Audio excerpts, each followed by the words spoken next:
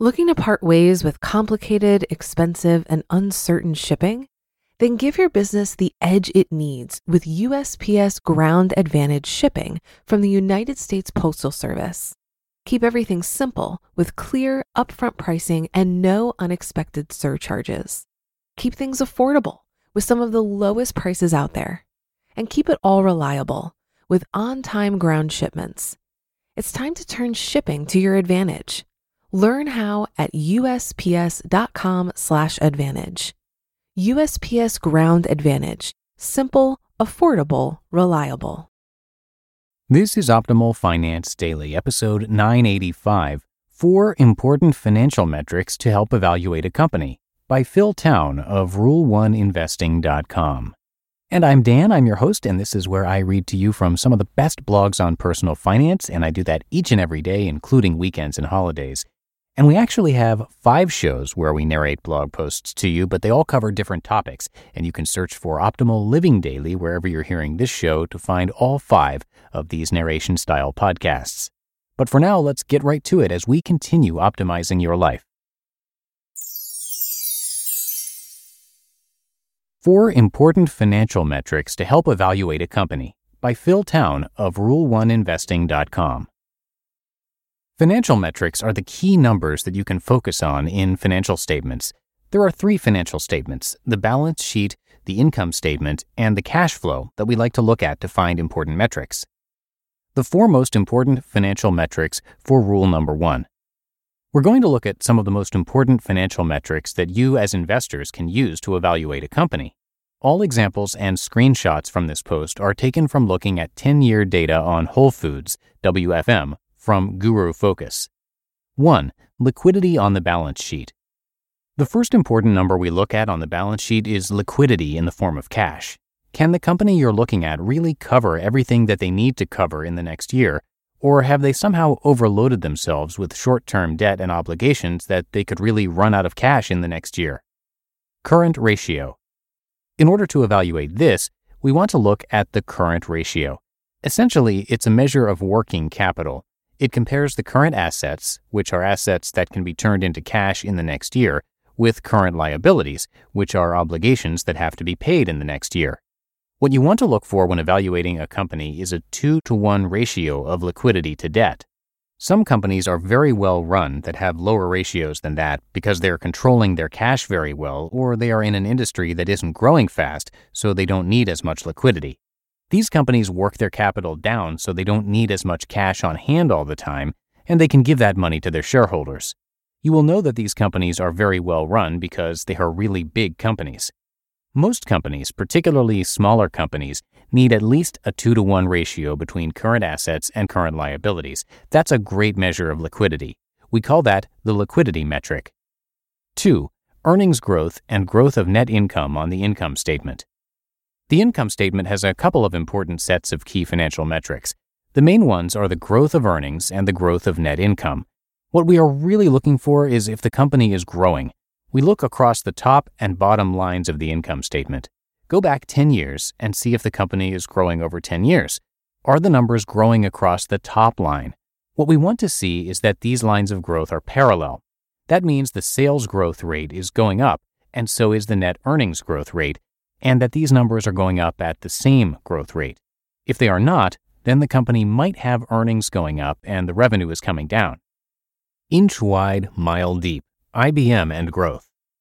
One company we're looking at right now that we actually like is IBM. IBM's revenue is coming down and their earnings are going up. You need to understand what you're looking at in your business, which is why you need to be a mile deep. In IBM's case, they are moving out of hardware, which is a big revenue item, but not so much of a net earnings item. They're moving into services and support, which is a lower revenue item, but at a lot higher earnings. When you look at companies and see that something is a little off, it should trigger a question mark or a red flag, and you have to go a mile deep and see if that is still okay in that particular company. 3. Return on assets. We also look at return on assets, which is using basically 2 of the financial statements. Return on assets, return on equity, and return on capital are all measures of what the earnings are accomplishing relative to the amount of money being used to get those earnings. Really good companies can have really good returns. Having a 30% return per year isn't that uncommon for really, really good companies. Return on assets is an indicator of how profitable a company is relative to its total assets. Return on assets gives an idea of how efficient management is at using its assets to generate earnings. 4. Operating cash flow from the cash flow statement. The next metric to look at is the cash flow statement. Is the company bringing in real cash? Is the company generating cash by selling off stock, borrowing money, or selling pieces of business? How is it getting the money? What we want to see on the cash flow statement is the operating cash flow. I'm going to tell you something that's really cool that we don't see as a metric that is on most cash flow statements. In fact, I don't think I've ever really seen it. Some companies publish it, but it's something that we Rule Number 1 investors look for all of the time. We take the operating cash flow and subtract the money put in for purchasing equipment. When we take that money out, which is called capital expense, we get owner's cash flow or free cash. This is the money the company actually has available to give to the owner of the company to reinvest. That's the money that we can put into our pocket, or the company can take and use to build the company's growth faster and faster. We look to see if the company is bringing in real cash on the operating cash flow line, not the investing line or the financing line, but the real cash flow line. How to evaluate a company with these financial metrics. We use those key financial metrics from the income statement, the cash flow, and from the balance sheet to determine how solid a company really is and if this company is something we want to invest in the future. It may sound a little complicated, but you will discover that as you get a mile deep into these things, that these numbers start to become comfortable. The more you practice with it, the easier it will become for you. Now that you know what statements to use to find these financial metrics, learn these 5 numbers to determine if you're making a smart investment. The big 5 numbers, which are linked here in this post, are a huge clue as to whether or not you're looking into a business that is predictable and can be trusted to deliver at least 15% year after year.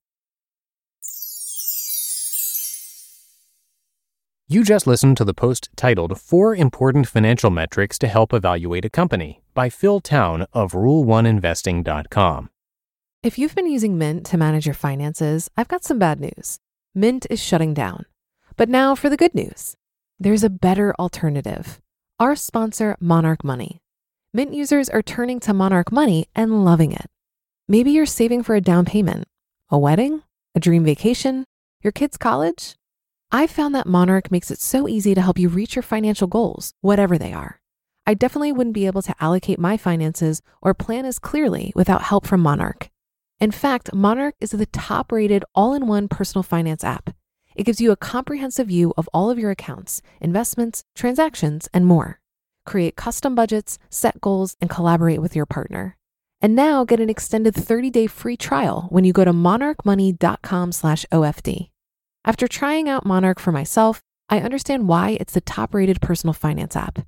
And right now, get an extended 30-day free trial when you go to monarchmoney.com/OFD. That's monarchmoney.com/OFD for your extended 30-day free trial. Looking to part ways with complicated, expensive, and uncertain shipping? Then give your business the edge it needs with USPS Ground Advantage shipping from the United States Postal Service. Keep everything simple with clear, upfront pricing and no unexpected surcharges. Keep things affordable with some of the lowest prices out there. And keep it all reliable with on-time ground shipments. It's time to turn shipping to your advantage. Learn how at USPS.com/advantage. USPS Ground Advantage. Simple, affordable, reliable. And that's going to do it for today. Hope you have a great rest of your day, and I'm going to see you right back here tomorrow for the Thursday show, where your optimal life awaits.